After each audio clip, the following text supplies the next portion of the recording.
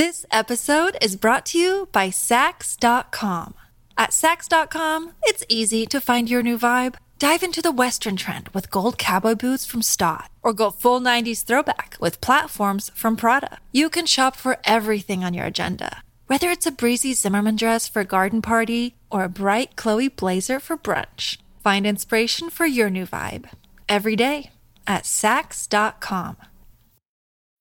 When you need mealtime inspiration, it's worth shopping Kroger, where you'll find over 30,000 mouth-watering choices that excite your inner foodie. And no matter what tasty choice you make, you'll enjoy our everyday low prices, plus extra ways to save, like digital coupons worth over $600 each week. You can also save up to $1 off per gallon at the pump with fuel points. More savings and more inspiring flavors make shopping Kroger worth it every time. Kroger, fresh for everyone. Fuel restrictions apply.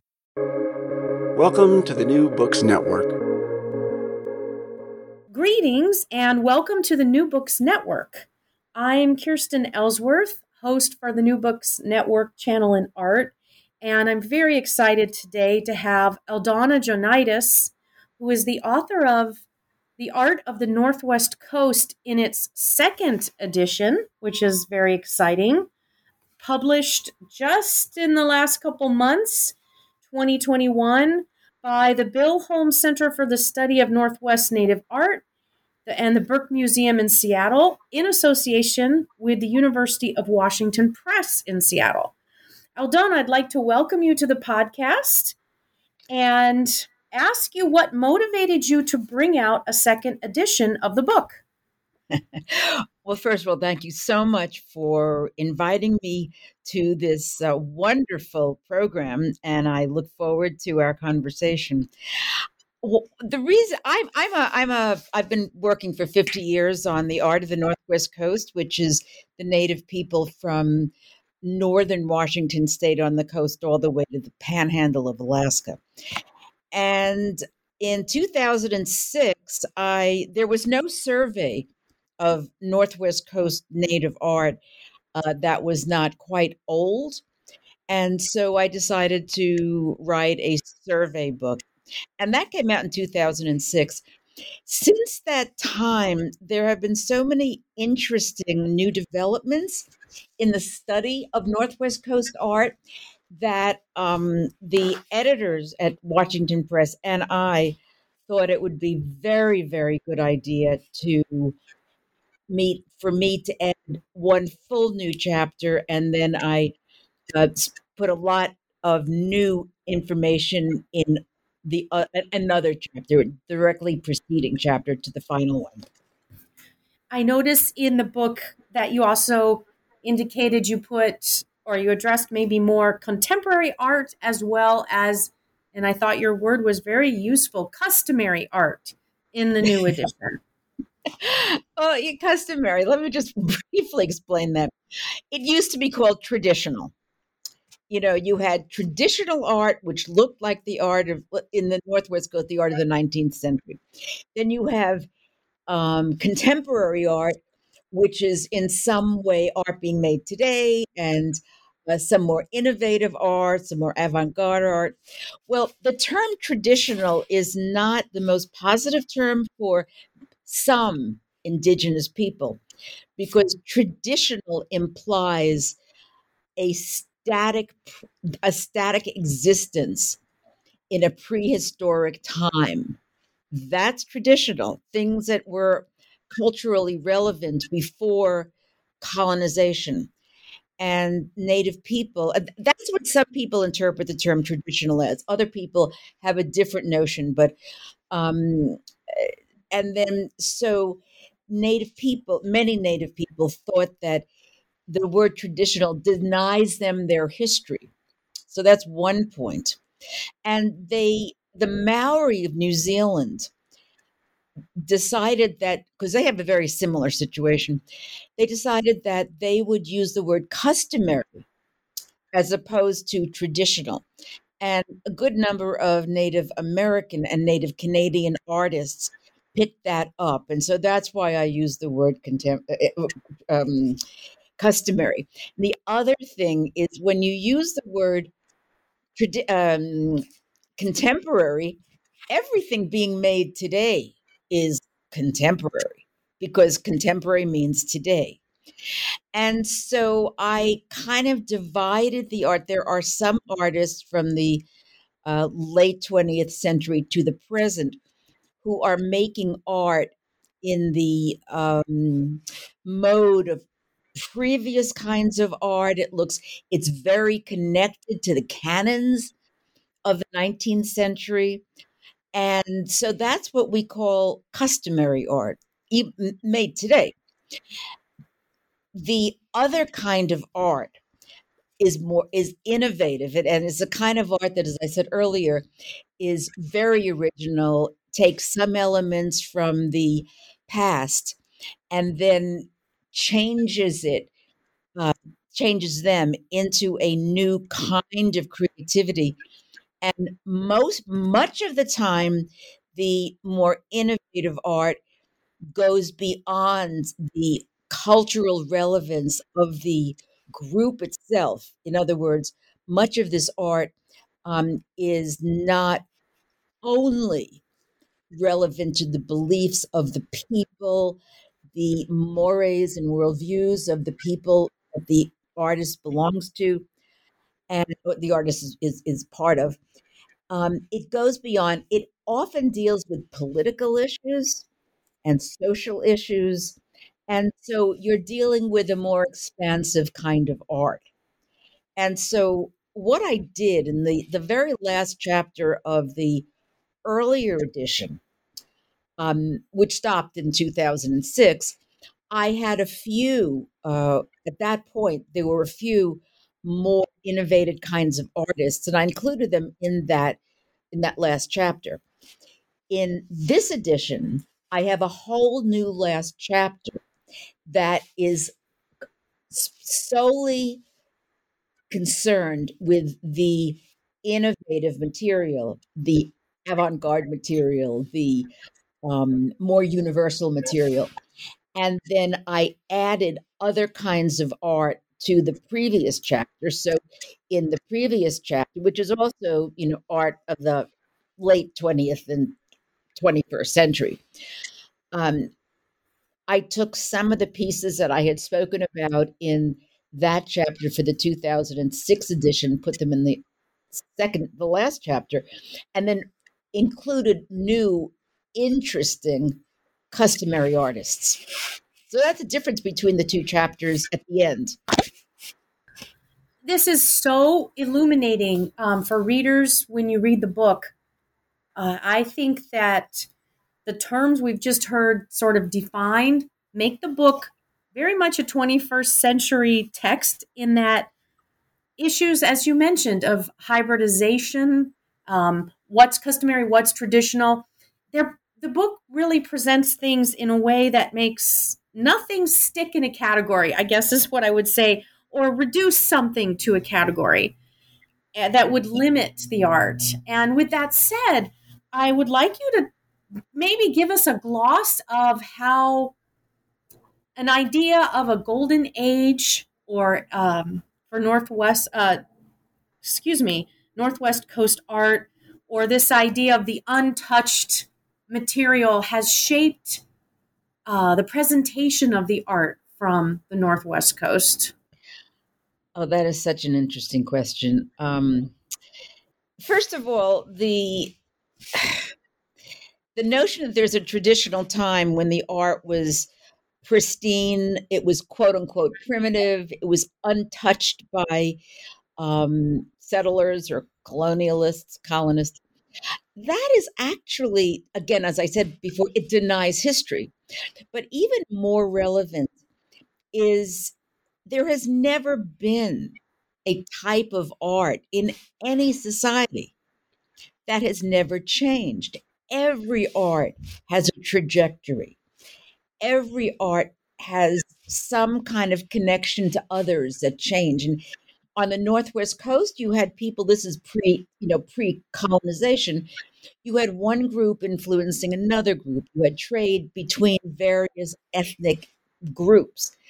And so they changed in that way. Then when colonization started, the art began to, and it was, the Northwest Coast, it was the 19th century, the early to the late 19th century, that that the settlers began coming in to British Columbia and Alaska.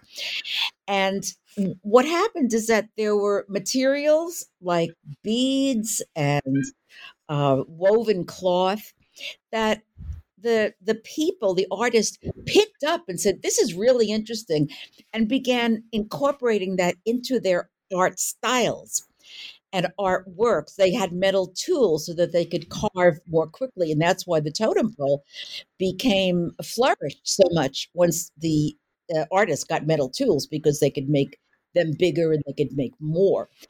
And so the interactions between colonists and indigenous people led, and this is what we call intercultural, led to a burst of creativity. And the indigenous artists and their groups assimilated these new materials and transformed them into native artworks. Then, and this was at a time that the interactions between, this is before the 1880s. This was at a time that the relationships between indigenous people and settler and colonists were relatively, I mean, there was a lot of battles, but they were relatively civilized battles, if you can have that. Then when settlers began coming in, then the native people got really oppressed. Their land was stolen. Missionaries told them they had to speak English. They had to go to schools. They couldn't practice their traditions. Canada made in the 1880s, Canada made the potlatch illegal.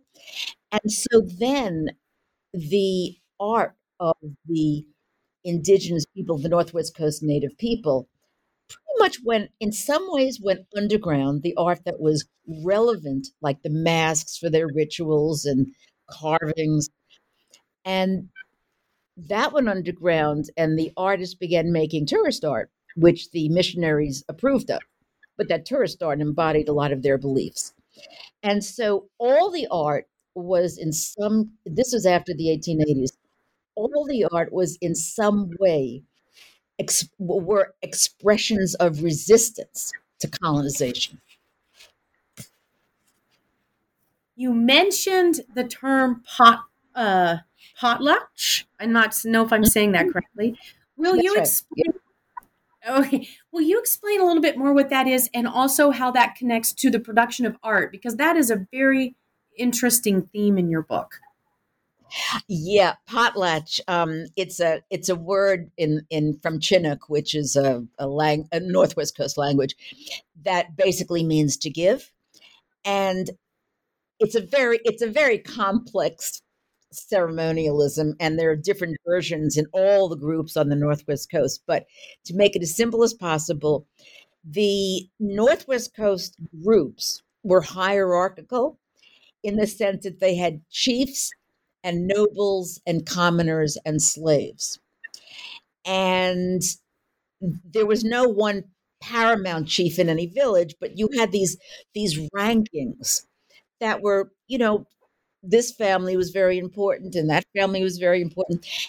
In order for the importance and the prestige of the family to be recognized by other groups, that family had to host what's known as a potlatch to guests.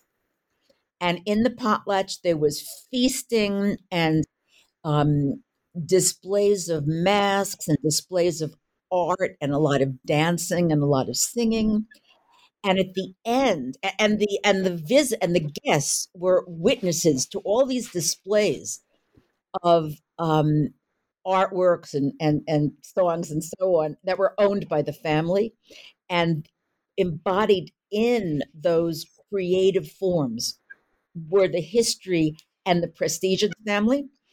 And then, when at the end of the potlatch, the hosts gave the guests gifts. Some of them earlier on, they were piles of skins. Then they were lots of blankets, and they were silver jewelry, and even later there was cash. This is still going on today. I mean, there are potlatches all up and down the coast. And by accepting those gifts, the visitors acknowledged and validated the claims to status of the hosts. That's the simplest way I can put it. I mean, you can read tomes and tomes on the potlatch and get a lot more information. But that's it. That's it, kind of, in a nutshell. Huh. It's a very useful explanation, and it does connect to your earlier point that maybe the potlatch became even more ceremonial, more dramatic, etc., as settlers came, and that did contribute to more art production. And I think it's a good time to, yes, please. In some groups, there's different groups that had different reactions to settlers about the potlatch. In the Haida of Haida Gwaii in the Queen Charlotte Islands, the Haida pretty much stopped potlatching because they were what's known as progressive, and they said, we want to succeed in this new world. We will learn English. We will stop making totem poles. We will go to school and so on. So they actually took one route. Now they're very, very active culturally today. The Kwakwaka'wakw, who live in central British Columbia, they were really resistant to the authorities. And even though the potlatch was illegal, they kept on potlatching. They made amazing artworks. Their potlatch flourished during the worst times of oppression. The Tlingit in Southeast Alaska were fairly quiet about their potlatches, but they continued throughout. So there were different responses and Canada actually made the potlatch illegal, and the United States didn't. It was just in the States, the officials urged people not to potlatch anymore, but that didn't really happen. It didn't happen in British Columbia either, completely. This point of our conversation where you're talking about different groups and regions is also a reminder of I would say, like, the intricacy of your book, because not every group did respond the same way to anything. And why would we expect that anyway, right?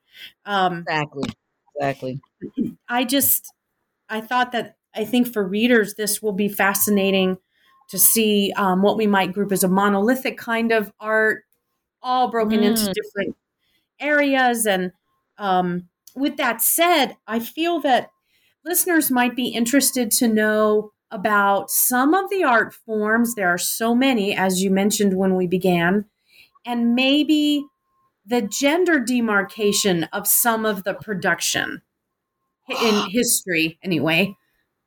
Oh, I'm so glad you asked that, because earlier on, when you asked the question about why did I decide I wanted to do another edition, one of the many reasons, in addition to presenting the wealth of new art that's been produced in the last 40 years, is that women's art on the Northwest Coast has been for years ignored. In terms of art historians and anthropologists, it was not ignored in the communities. Women's art was very important in the communities, but because of basically sexism and male orientation of the anthropologists and the art historians, they just discarded women's art. And so one of the reasons I wanted to do this book was to expand the number of women's artworks that are in the book. And so I, throughout the first chapters before 1960, 1970, I included as many baskets and beadwork and textiles as I possibly could.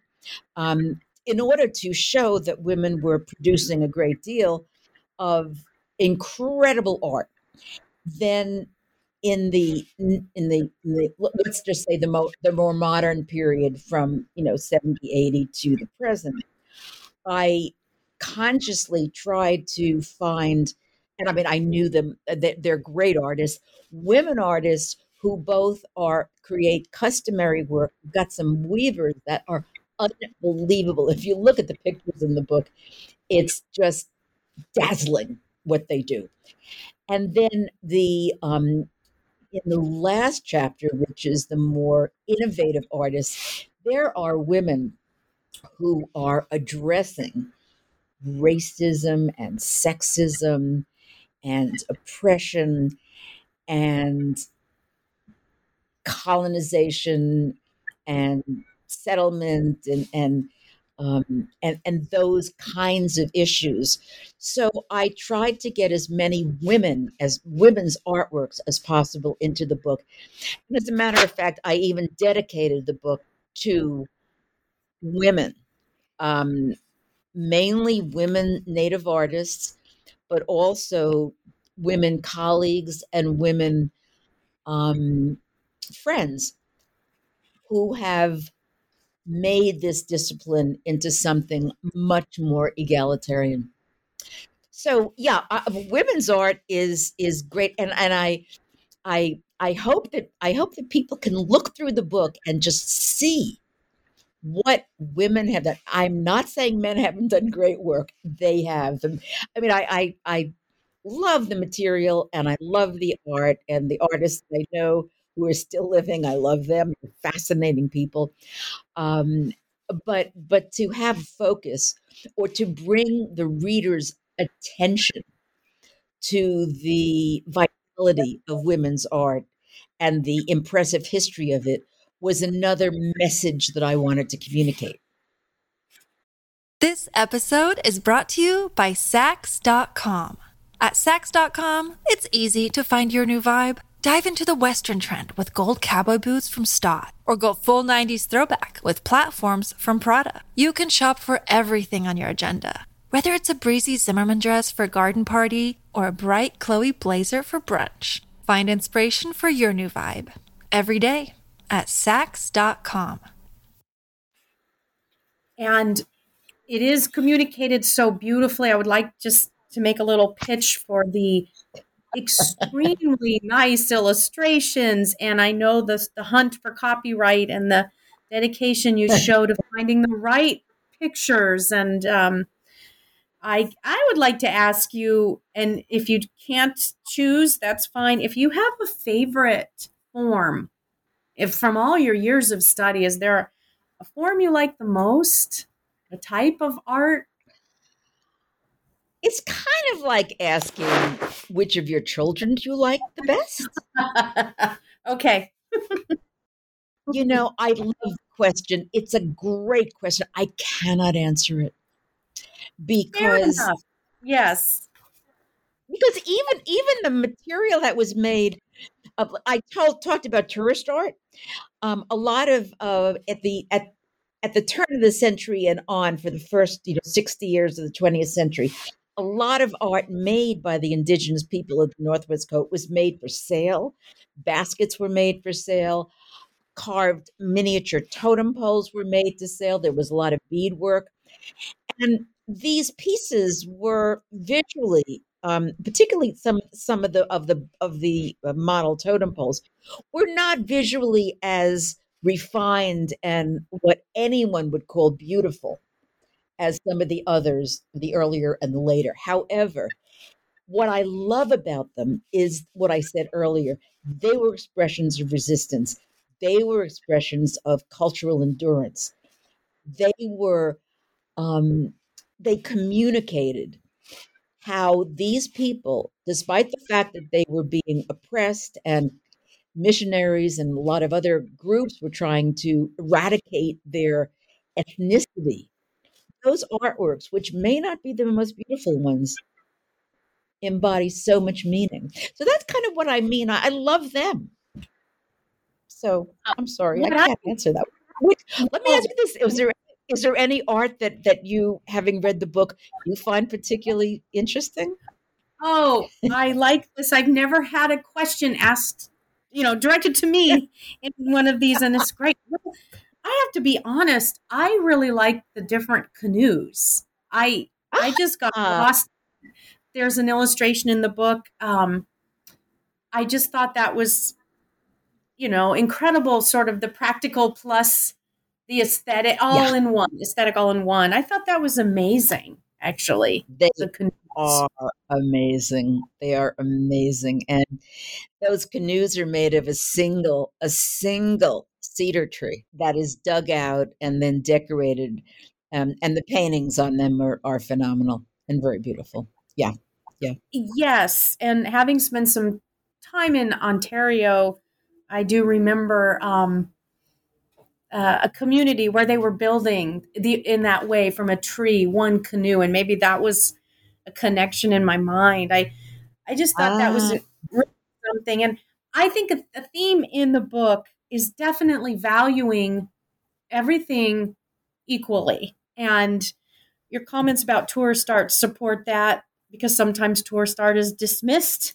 or yes. transportation design, we could call canoes, which maybe, right, brings me to a question about the some of the two-dimensional work so famous, right, from this area. You have a really interesting section about this. Will you talk a little bit about the visual, was it visual communication, or is that the right term for some of the two-dimensional imagery among some of the group's art? Well, in the northern area in Southeast Alaska and northern British Columbia, the two-dimensional work, we're talking now about customary work, which dates back to the pre-contact time. The two-dimensional work is extremely refined, and there are canons that describe that um, inform the placement of different artistic elements, formal elements that together make a rather abstracted image of a being in a flat surface.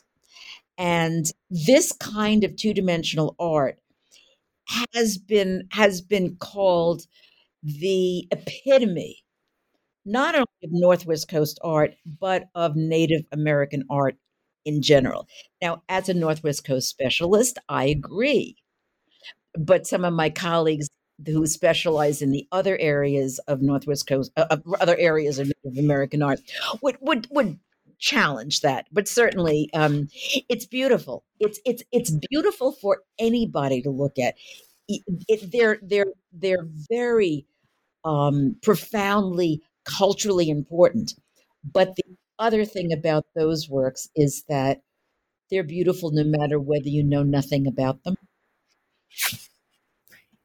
Yes, very much so. And even our some desire to interpret is maybe not the not necessary, right? I guess we're kind of trained to want to see a symbol, and I think that section of the book is really, it's just really enlightening. Maybe Well, we could, yeah, please. that's interesting because very quickly, um, totem poles. When you see a totem, when a lot of people look at totem poles, they say, "Oh, that's a bear, and that's a raven, and that's a wolf," because there are certain um, of visual designations, iconographic images, which identify different animals. These animals are crests of the family. The family's history and status is embodied in those animals.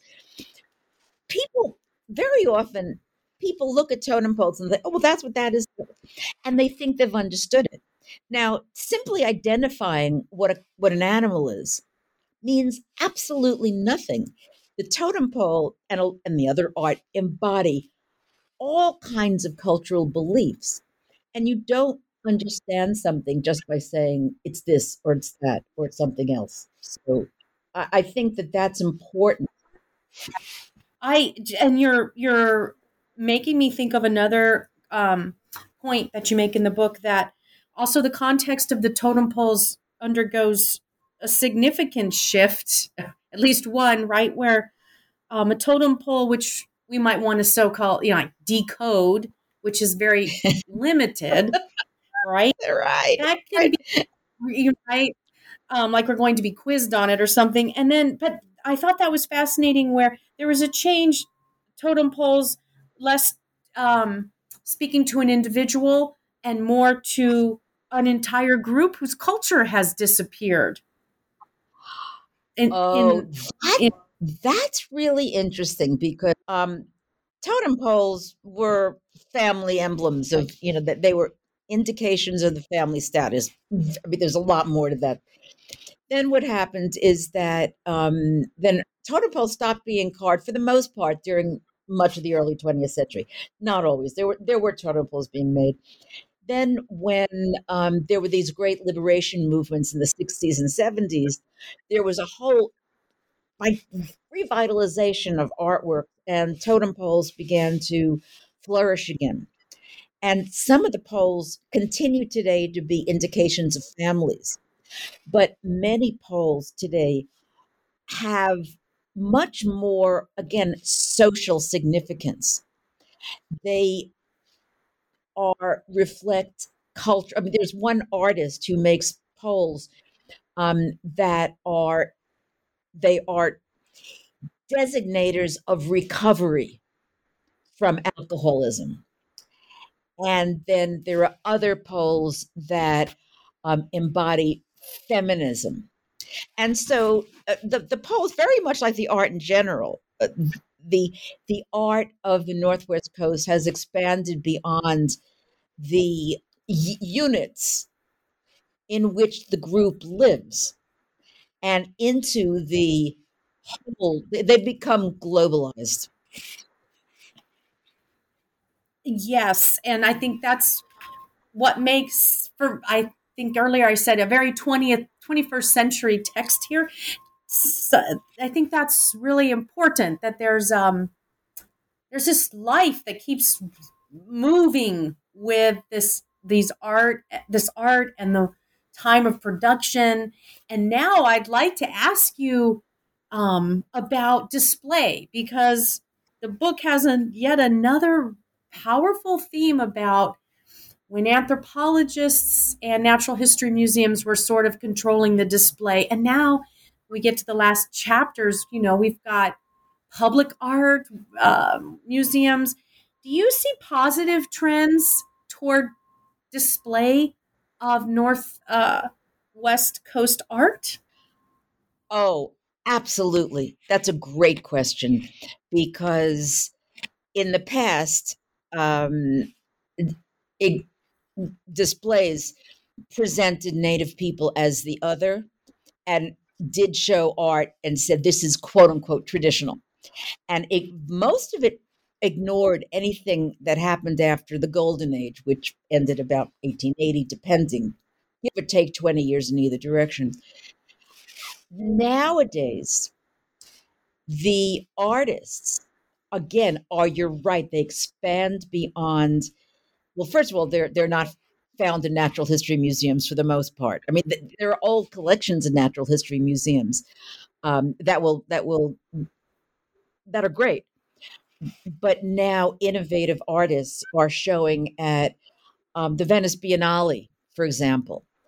And the other wonderful thing about today is that it used to be that this is again back to the natural history museums. It was a white artist, a white expert, quote unquote, who determined what was going to happen in the show, what the theme was, what the message was, and the white expert just did an exhibit and didn't really consult the people whose art he was being, and it's usually he, was exhibiting. Nowadays, you cannot do that. No museum can do an exhibit of any indigenous group without the serious involvement of the people themselves whose traditions are being exhibited.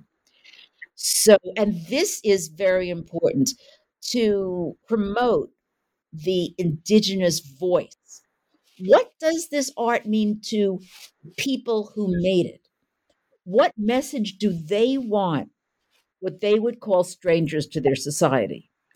Um, what message do they want to communicate? That is the paradigmatic change of museum exhibits in the late 20th and certainly into the 21st century. And it couldn't be more wonderful because the exhibits are so much more interesting. Which is not to say that classical scholarship has been abandoned, because it hasn't. It's very important to know what happened in the past and to have different voices express their perspectives on the art. But the involvement of the people themselves is indispensable and central to any exhibit today. What a necessary change. When readers read your book, the trajectory, to get from where we were to where we are now, with what you just said regarding display, it's profound. Isn't it though? It's amazing. Yes. It's totally amazing. Mm-hmm. It really is. And I hope that it encourages people to get into the museum, world, and even get into museum careers and scholarship with these newer approaches and ideas. And I think we just need new voices. And I think the book really could be a starting point for someone to say, I want to research this material. I want to work with this material because I see there's this big story. There's much more than what I might have learned many years ago. Oh, absolutely. Yes. No, absolutely. I think that your summary of that is perfect. Absolutely perfect. Aldona, I'm wondering, as we sort of wrap up our time, and I don't want to leave you, do you have another project in the works? What's your next project, if you can share with us? Oh yeah, I was so fascinated by the last chapter of the book because I fell in love with the art being made today. And I have to tell you, I was in the past more of a historical student of Northwest Coast art. And I wrote my dissertation, and my first book was on the art of the Tlingit. And this was in the 70s that I wrote my dissertation. So we're talking about a very long time ago.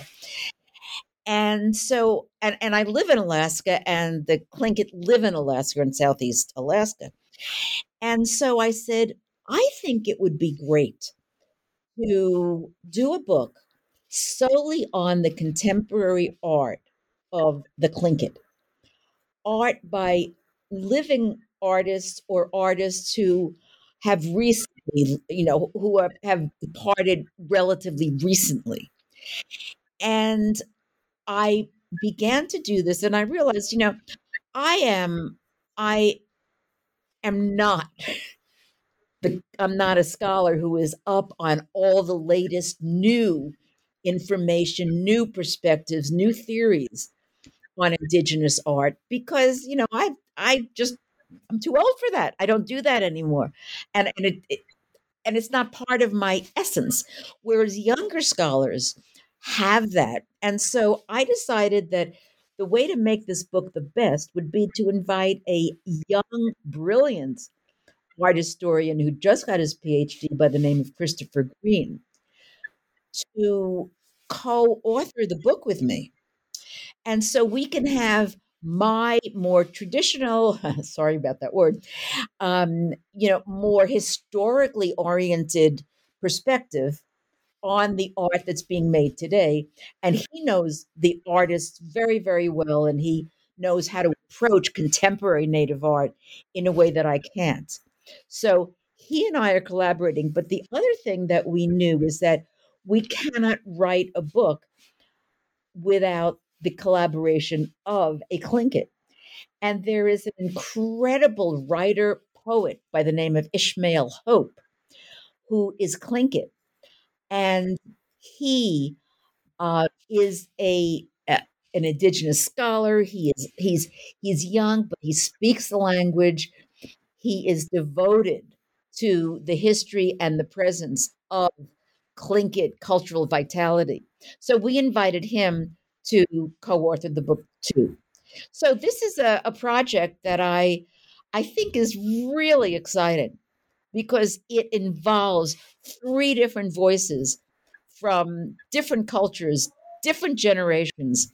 And so that is my next project, and I'm immersed in it, and it's fascinating. Wow, that's all I can say. The collaboration.